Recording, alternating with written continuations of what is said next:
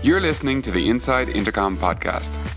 Hi, I'm Des Traynor, and today I'm delighted to be talking to Margaret Gould Stewart, who's Director of Product Design at Facebook. Hi, Margaret. Hi. For the sake of our audience and our listeners, could you please introduce yourself and maybe some of your background? Yeah, absolutely. I have been at Facebook for a little over 3 years. Have been in high tech and designing large-scale platforms for most of my career. Previously led design at YouTube and at Google for search and consumer products. Awesome. Quite a career to work as a designer at two of the probably biggest software companies ever. So I've been very, very lucky to work with a lot of smart people on amazing products.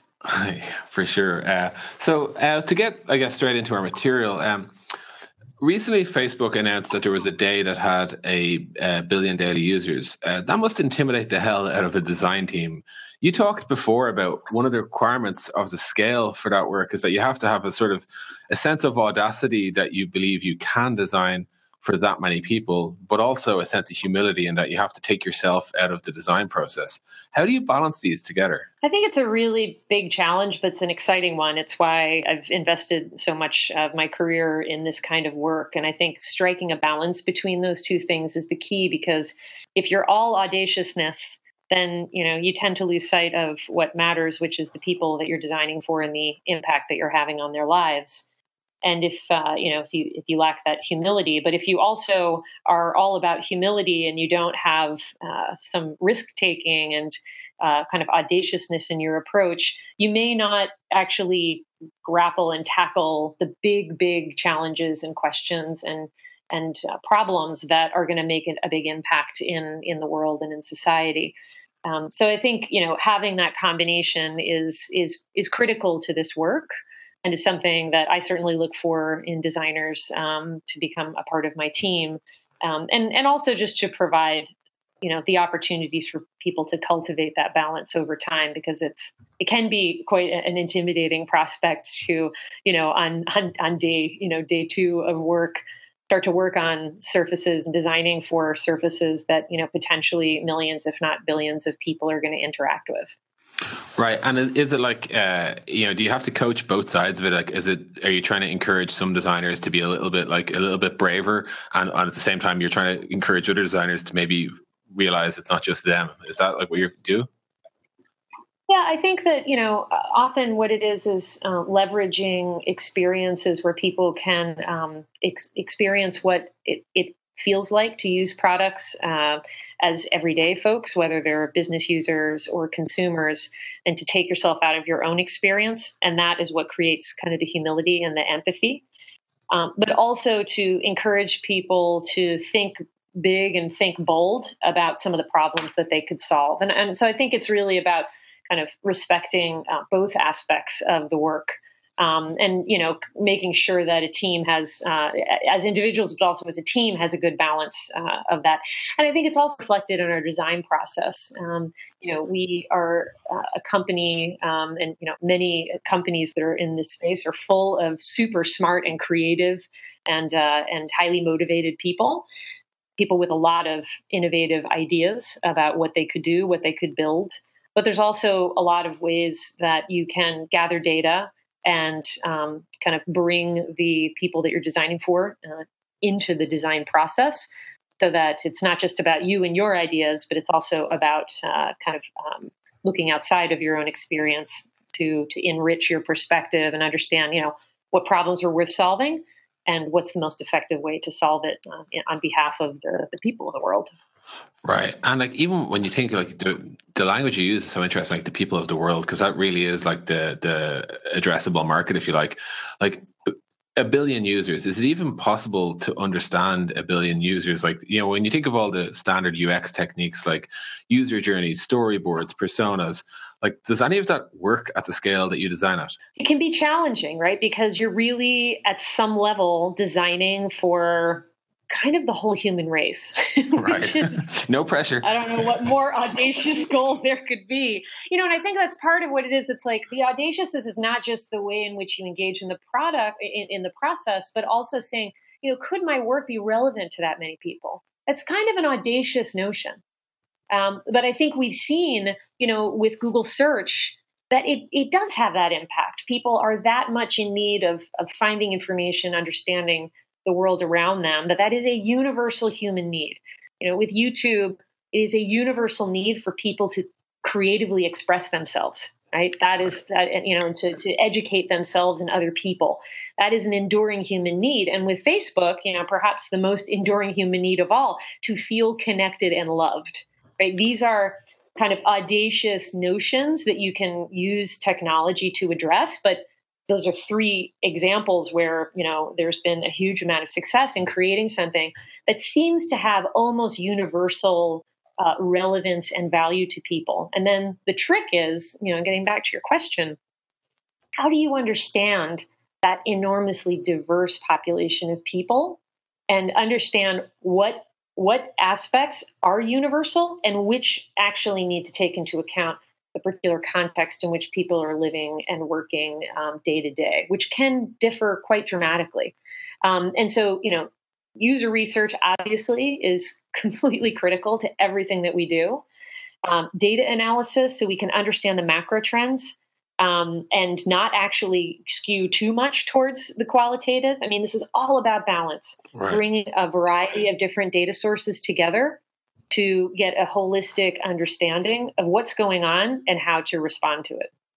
What does user research look like for my experience of user research has been, well, we'll talk to 30 or 60 or 90 people, but that's, that seems justifiable when you're talking of thousands or even tens of thousands. But do you guys keep a sort of archetypical set of people who you think that define most of your types of users, or do you actually conduct 100,000 errors per feature, or what does it look like?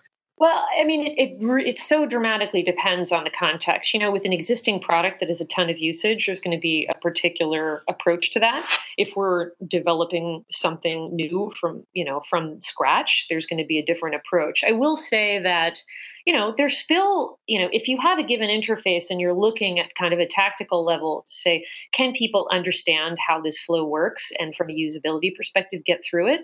The same rules apply where 7 to 10 people that are well recruited can actually help you understand whether or not, a particular task is understandable and doable by the vast majority of people.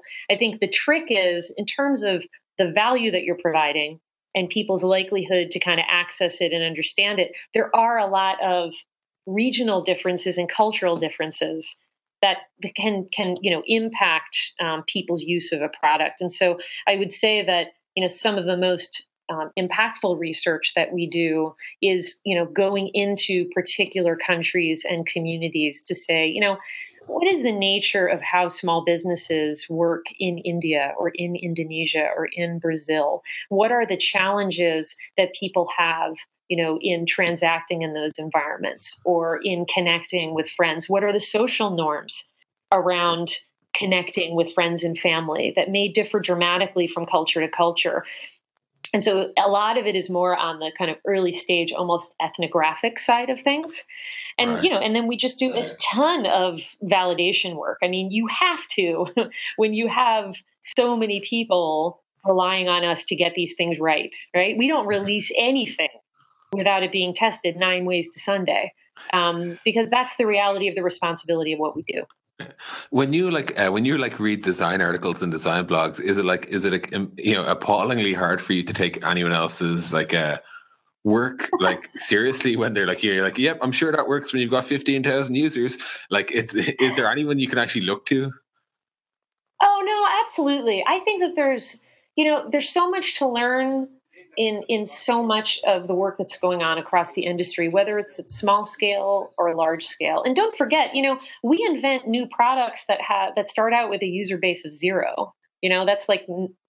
That's something that we do. And so, we obviously have a lot of experience growing and scaling things quickly. We have certain, advantages to having a brand that is very well known and, that can help kind of jumpstart a project. But, there's a big difference between, the work that the Instagram team did in designing and releasing something like Hyperlapse versus the team that works on refining the experience of the Facebook newsfeed, right? I mean, those are dramatically different design contexts. So, it's not like all of the different projects kind of work in the same way. even within the company of Facebook. And that's true for other companies like us. So I think that there's quite a bit of variety. And so there's a lot that we learn from smaller companies, projects that are working at a smaller scale. I also think, it's extremely useful for us to see the level of experimentation and innovation that goes on that doesn't have the constraint of, millions of users, right? There's a certain kind of obviously kind of care that we need to take in introducing too much radical change in a context where there's so much current usage. And so, we're always excited to see people experimenting, in early stage, because it's exciting to see what people do from a blank slate. So it's a different context, but I think it's still very valuable from a design community point of view. For sure. Related, somewhat related, I guess. You've said before, you're a big believer in not just designing for people, but also designing with people. Could you explain what that means to you? Yeah, I think it gets back to that, humility thing. I think as a company, and I think most smart companies in the high tech industry operate this way. You don't believe that all of the good ideas exist within your own company, right? A lot of the genius of the world exists outside, even though we have a ton of smart people. Just from a percentage point of view, there's going to be a lot of interesting ideas. That's why, our API and third-party development community and our developer community is so important to us, is that great ideas come from outside of Facebook. And I think the idea of designing with people and not just for people is recognizing that even, the consumers that use our products are an active contributing force in our design process. When we release something and we have lots of people using it, we take a lot of time to observe that usage and to learn from it. And, there's so many examples of people taking a product that was designed to do X and they just take it in a totally different direction of Y. And, you can sit back and say, hey, stop doing that. That's not what I designed it for. Or you can say, ooh, wow. Let's see where this thing goes. And maybe it's much more valuable than the thing that we originally thought. Or just a new use for a technology that's been sitting around for a long time. A great example of this is, the fact that Facebook wasn't originally designed or developed to become a crisis communication channel. But we observed in many different contexts, but I think most distinctly in the, kind of post-tsunami crisis in Japan, of people using Facebook as a critical platform to check in and make sure that their loved ones were safe and accounted for. This wasn't something that we designed.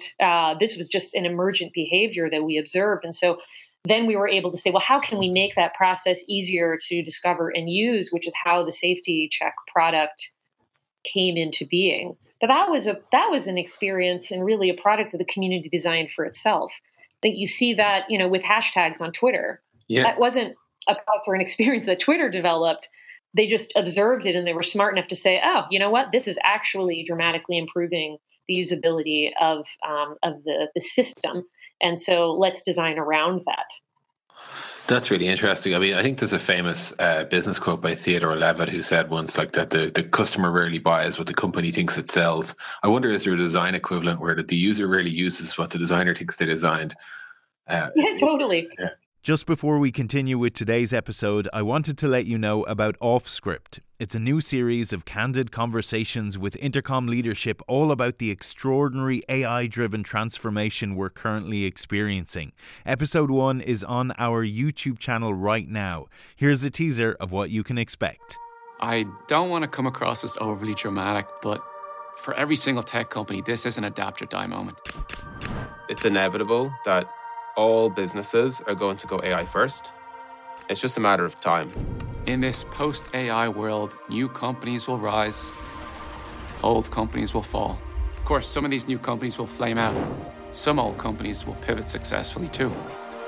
I don't think any of us could see a world where this wasn't going to be one of the biggest changes in the customer service landscape ever. The world we care about is customer service, and it's so patently obvious that the old way will be quickly obsolete. We're racing hard to build a future which will result in better experiences and results for customers and businesses too. It's not just a product change, it's a mindset change. Let's make space to talk about all of this. We have so much we want to share. We want to explore these ideas in the open. We want to provoke new ones in you. We want to learn from your reaction. You just click the kind of like big stupid go button, right? And see what happens. Welcome to Offscript. That's all to come on Offscript. The first episode is out now. You can watch it on Intercom's YouTube channel, and we'll bring you audio versions of the episodes right here. Now, back to today's episode. Unlike design, and specifically, I guess, design for B2B versus B2C, you've worked on both sides. What are the key differences between designing B2B software and B2C? Well, I think the most fundamental thing is, while, it's great for business products to be fun and engaging, that is not the purpose of their use, right? People are trying to get their work done. And, the notions of what a high quality product are pretty different in those contexts. A good example is with consumer products, generally speaking, the amount of time that people are spending using it is a pretty good metric to decide, have you built something that's engaging, right? And so you look to be like, how much time each day are people using this product? On the business side, time spent is an anti-goal, right? Right, yeah. We want people to be able to generate more business value in less time. And so, we do not track time spent as a key success metric. We track it because we're interested in understanding from a task level how to shave off time, especially on repetitive tasks. But what we're really looking for is business value that's generated by that use. So that's just a simple example of a metric that's pretty different on the consumer versus business side. And there's lots of those examples that are at stake. And it's been interesting for me, having spent most of my career on the consumer side, to kind of orient myself to this space and say, what does success mean? What does delight mean in the business context? And it's just really interesting to see how that plays out when people, when their jobs and their livelihoods depend on them being successful and competent in the use of any given product. It's kind of quite interesting when you think of there's in some sense there's some mythical fantasy B2B product where no one ever actually has to use it, but everyone spends a lot of money on it, and that it's so well designed that it's a system people pay to fuel or something like that. And then on the extreme, you have the world's most addictive B2C product that everyone spends all their time in. It's interesting as well to me that there are lots of ways to hack the goal of say maximizing time in app. For example, if it took longer to load, people would spend more time there. But I get something else that's interesting is if you're making a change in a design on B2B versus B2C, you run the risk of either breaking somebody's workflow and just really messing up their day on the B2B side, versus facing the ire of an unhappy community on the B2C side. This came up. I think you worked before on YouTube's rating system, and that was changed. Could you talk us through what happened there? Yeah, absolutely. I mean, change aversion, that's that's a topic for an entire discussion in and of itself, because, you end up becoming a bit of a victim of your own success when you build up a user base for a product that's, meeting a need. And then it just becomes increasingly more difficult to change and evolve that product because people don't like change, even if it's an empirically better design, there can be a lot of resistance to it. Now, certainly there's going to be resistance to bad change. Right. Yeah. And we should always test and iterate and be, have the humility to admit when we've made a mistake, right? And to retract and revert as needed. Hopefully, if you have a really solid kind of testing process, the instances where you make a dramatic change that is the wrong change, is hopefully, pretty rare. But, even when everything is right, people often initially respond pretty poorly. And I think, on the consumer side, it's just a question of just the sheer number of people that are having to rework habits. We develop muscle memory in our use of digital products. And so it's hard when, people move things around or the flows change, to say nothing of features being removed. On the business side, it's even more complicated because if it's a tool that you're using, say, 6 to 8 hours a day, that muscle memory is even more intense than it is for something that you may be using for a few minutes a day. And, I've often said, people can get very efficient at using bad design. And so, even when you put something better in front of them, it is legitimately frustrating because you kind of have to learn how to reuse the new version. And so, being cognizant of that, making sure that the value that you are introducing outweighs the cost of them having to relearn is really important. That's like a balance that you always have to be very cognizant of. Warning people that the change is coming is really, really important so they don't just wake up one day and their earth is, their world is turned around. And I think that was, getting back to the YouTube rating system question is a really good example of this. So, this was years ago, trying to think of what year it actually was. It was probably about maybe 2009. But I'm not totally sure of the exact time range, but in that range. And, we're kind of looking at the data around how people were using the rating system. At the time, it was a 5-star rating system, to rate any given YouTube video. And we looked at the data and it was pretty clear, like a handful of people were using 1 star. Almost everyone else was using 5 stars and nobody was using 2, 3, and 4. Right. And the community was clearly telling us through our behavior, this is like an overly complicated rating system. Like I do not want, with short form video, I do not want the cognitive load to have to think through 5 layers of value or 5 levels of value. I either like it or I don't. And mostly I don't care enough to tell you that I don't like it. I just want to tell you when I like it. Right. And, but the thing is a lot of the video creators and even the community had really gotten used to this 5-star rating system. And so, they're quite attached to it, the creators in particular, because I think a lot of the social equity and the value of their presence on YouTube seemed to be wrapped up in these star ratings.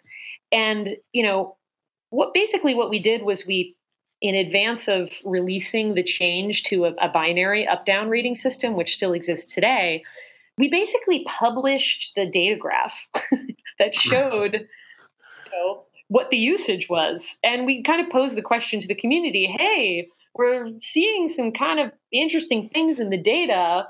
What do you guys make of this? And of course, all of the comments, on this blog post were like, yeah, this is obviously like a broken system.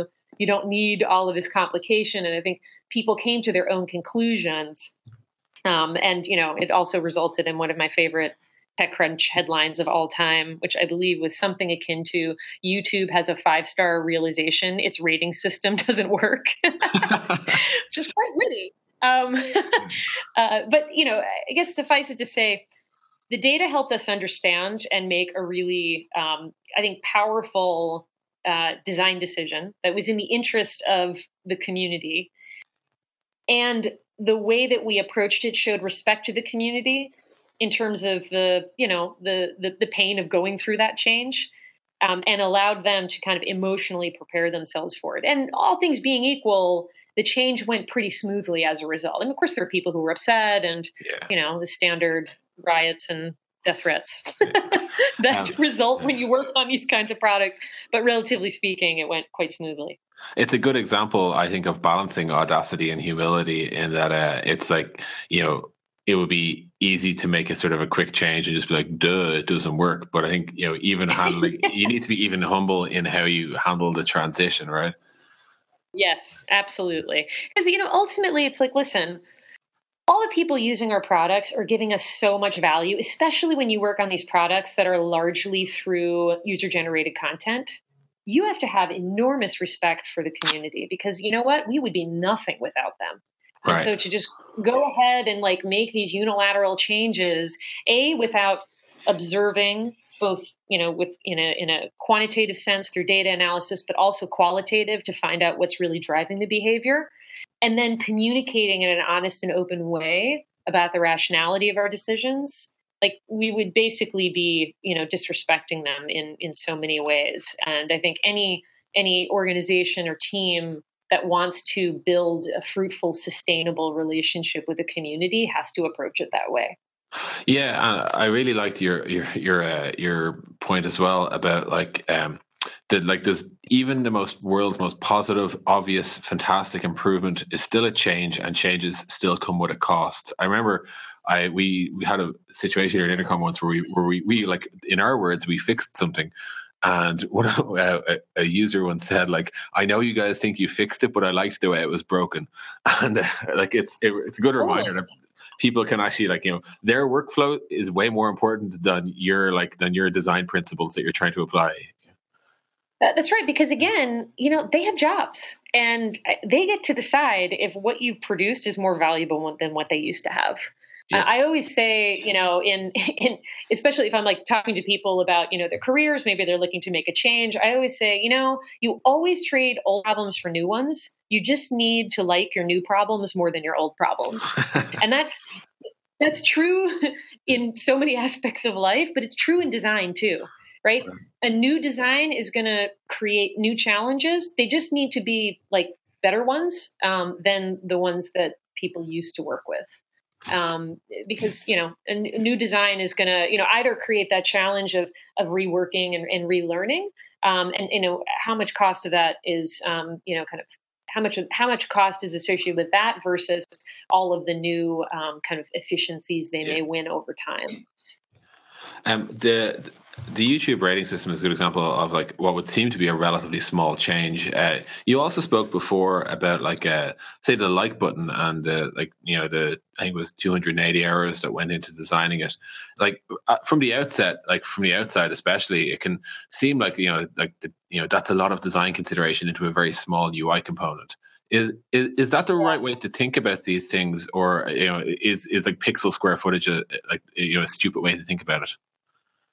Well, I'll tell you a funny anecdote about that. So I mentioned this. I did a TED Talk a year and a half ago, and I used this anecdote and I was rehearsing the speech with another TED speaker. What they'll often do is kind of pair you up with another speaker so you can kind of practice and get feedback. And the person I was paired up with was an astronomer, and so he's studying, the history of the universe and all this kind of stuff. And I go through the talk and I said, all right, give me your feedback, anything's on the table, what resonates, what doesn't. He said, well, I love the whole thing. I think it's a great talk. The only piece that kind of fell flat for me was that story about the like button.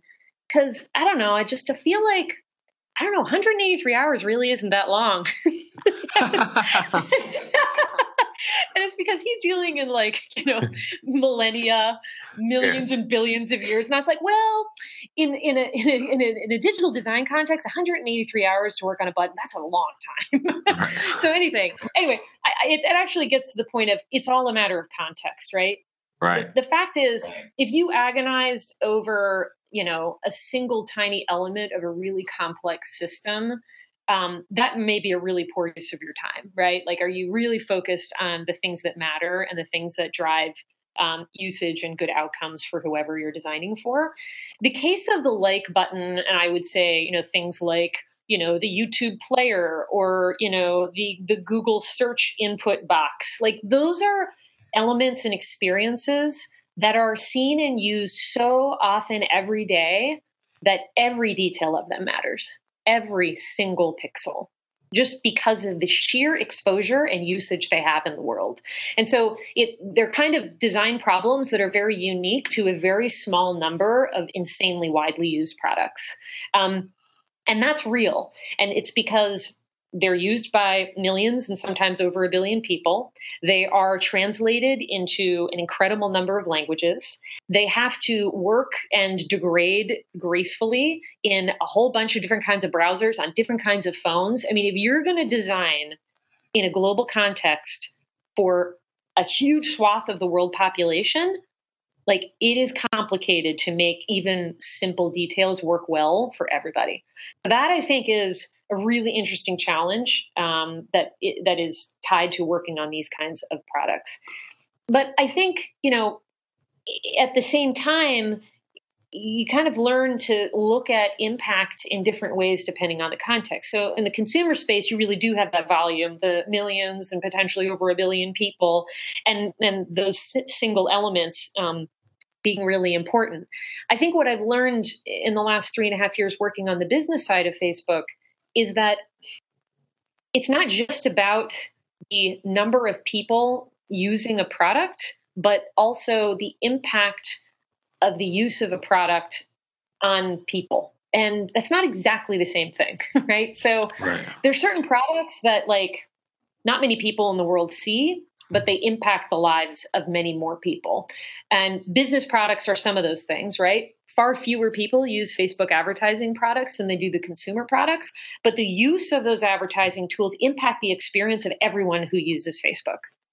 And that I think is a really important thing to think about when you're thinking about what problems are worth solving, what are the projects that are worth getting involved in, how do I prioritize what matters in those spaces, is, you know, having a very nuanced approach to thinking about what is, quote, important and what is impactful. A friend of mine, David Cronin, who heads up GE software design, told me this story about, you know, his team and getting involved in a project that had to do with the design of software that is used in the running and management of nuclear power plants. Right? So this is just like a standard design engagement for GE. And I was like, oh my gosh, I hope you put your A team on that, because that is kind of terrifying, right? Like, this is software that's probably, I don't know, seen by like hundreds, maybe thousands of people. Yeah. But the impact of the quality of that software could impact the future of the human race. I mean, not to put pressure on David Cronin. Do you see what I mean? Yeah. I think as a society and as an industry, we're very caught up in like, it's all about the numbers and like the most used things and, you know, how many people are using it. But really, if we're thinking about systems like healthcare and advertising and government, all these really complex systems, there's a lot of products that are living in the shadows that may not be used by as many people, but kind of impact our lives on a daily basis. And I find that really interesting. For sure. It's a whole new way to think about impact of design, and also a whole new way for designers to justify spending a couple of extra hours on their components. No kidding. Yeah. So to change direction a little bit, like, you've been involved in like growing design teams at like two of probably the biggest software companies of all time, like Google and Facebook. What helps teams, in your experience, like thrive as they scale? I think there's a few things. I mean, one is obviously you need to build a culture that cares about quality. I don't think that really strong design teams thrive in a context that doesn't care about the experience of the people that you're building for.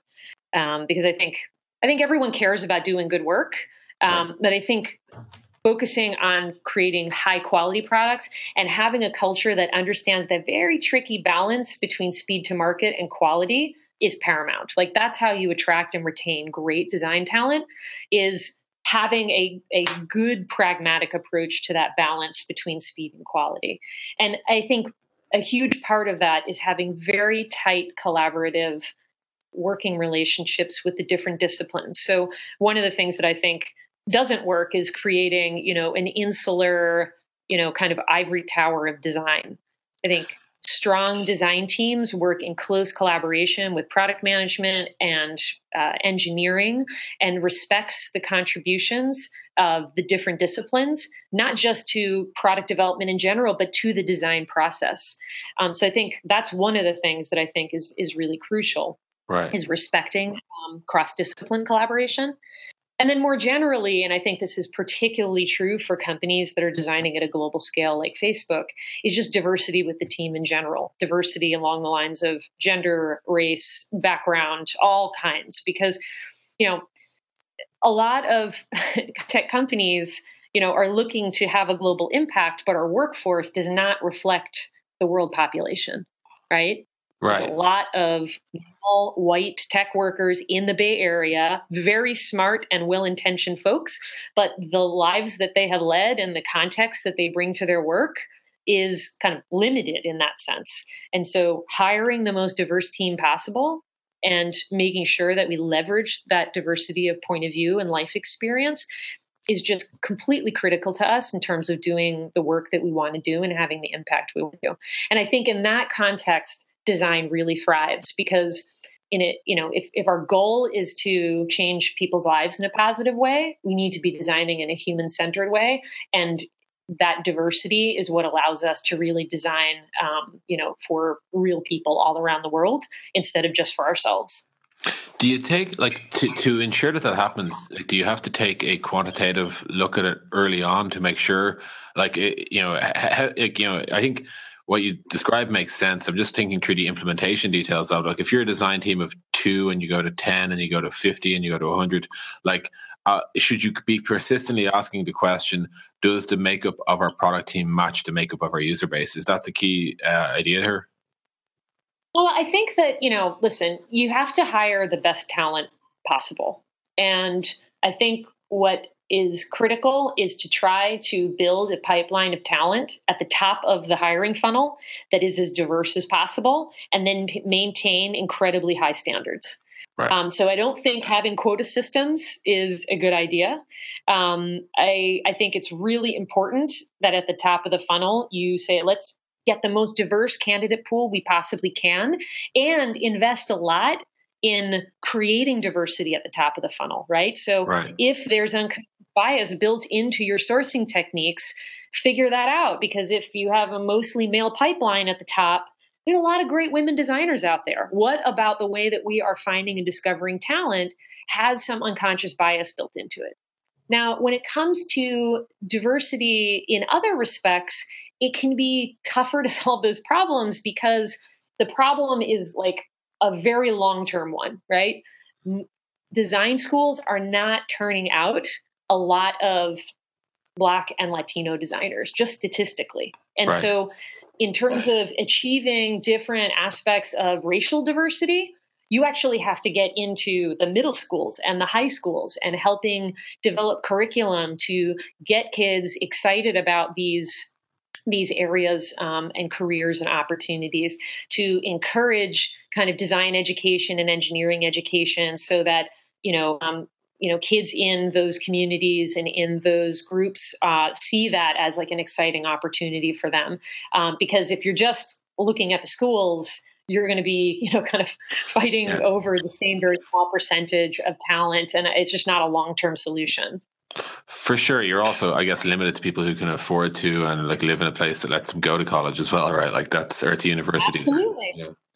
Absolutely. I mean, I think, at Facebook, we have a really interesting program called Facebook University that looks to bring folks who, represent these communities that we're really interested in bringing into the team, but who may not have had the opportunity to have the kind of training that would make them qualified for standard internships or full-time jobs. And we basically bring them in and train them over the course of the summer. So, training, very bright women college students who may not have had the opportunity or even necessarily the inclination initially to be let me study software engineering. Because for a variety of reasons, it feels culturally like maybe that's not where their path would lead them.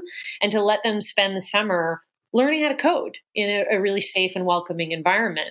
And, that is a pretty extraordinary opportunity to change the trajectory of somebody's career in a positive way.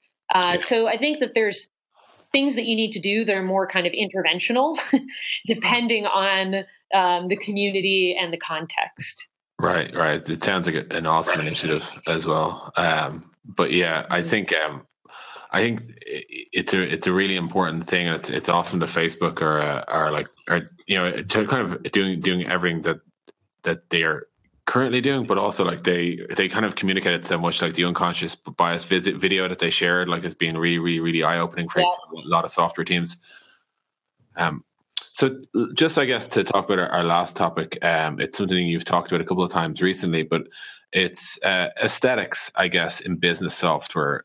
You've said, you've written about this before. Does the beauty or the attractiveness of a product matter in a business context? Well, I think this is a really interesting question because I think, Julie Zhu, who's one of my colleagues here and is an extraordinary writer on design, she publishes a lot on Medium. She's talked about this in the past where it's listen, there's kind of a pecking order of needs in design and designing good experiences. And the fact is, beauty is great on top of something that's really usable and serves a real purpose and solves a real problem. Beauty on top of a product that is hard to use and that doesn't really address a real need is not that useful. Right. The reality is that consumer design has come a long, long way in terms of addressing real human needs and actually becoming more and more usable over the years. And so we've gotten into the context where, delight and beauty on top of that strong foundation of usability and usefulness is, it's just so powerful. It's what everyone wants. And increasingly in the consumer context, it's what everyone expects. Business software, generally speaking, is still trying to grapple with that middle section of just being usable, right? And so, of course, people want beauty and delight in their work context, especially because they experience it on a reasonably frequent basis in their personal lives using consumer products. And the pent up, kind of frustration you can feel is mounting in the world where they're like, wait a minute. I'm using these consumer applications and these beautiful Apple products. And then I go to work and these products are, awful. Right. So people are smart. They're figuring out that the business tools and the productivity tools have a long way to go.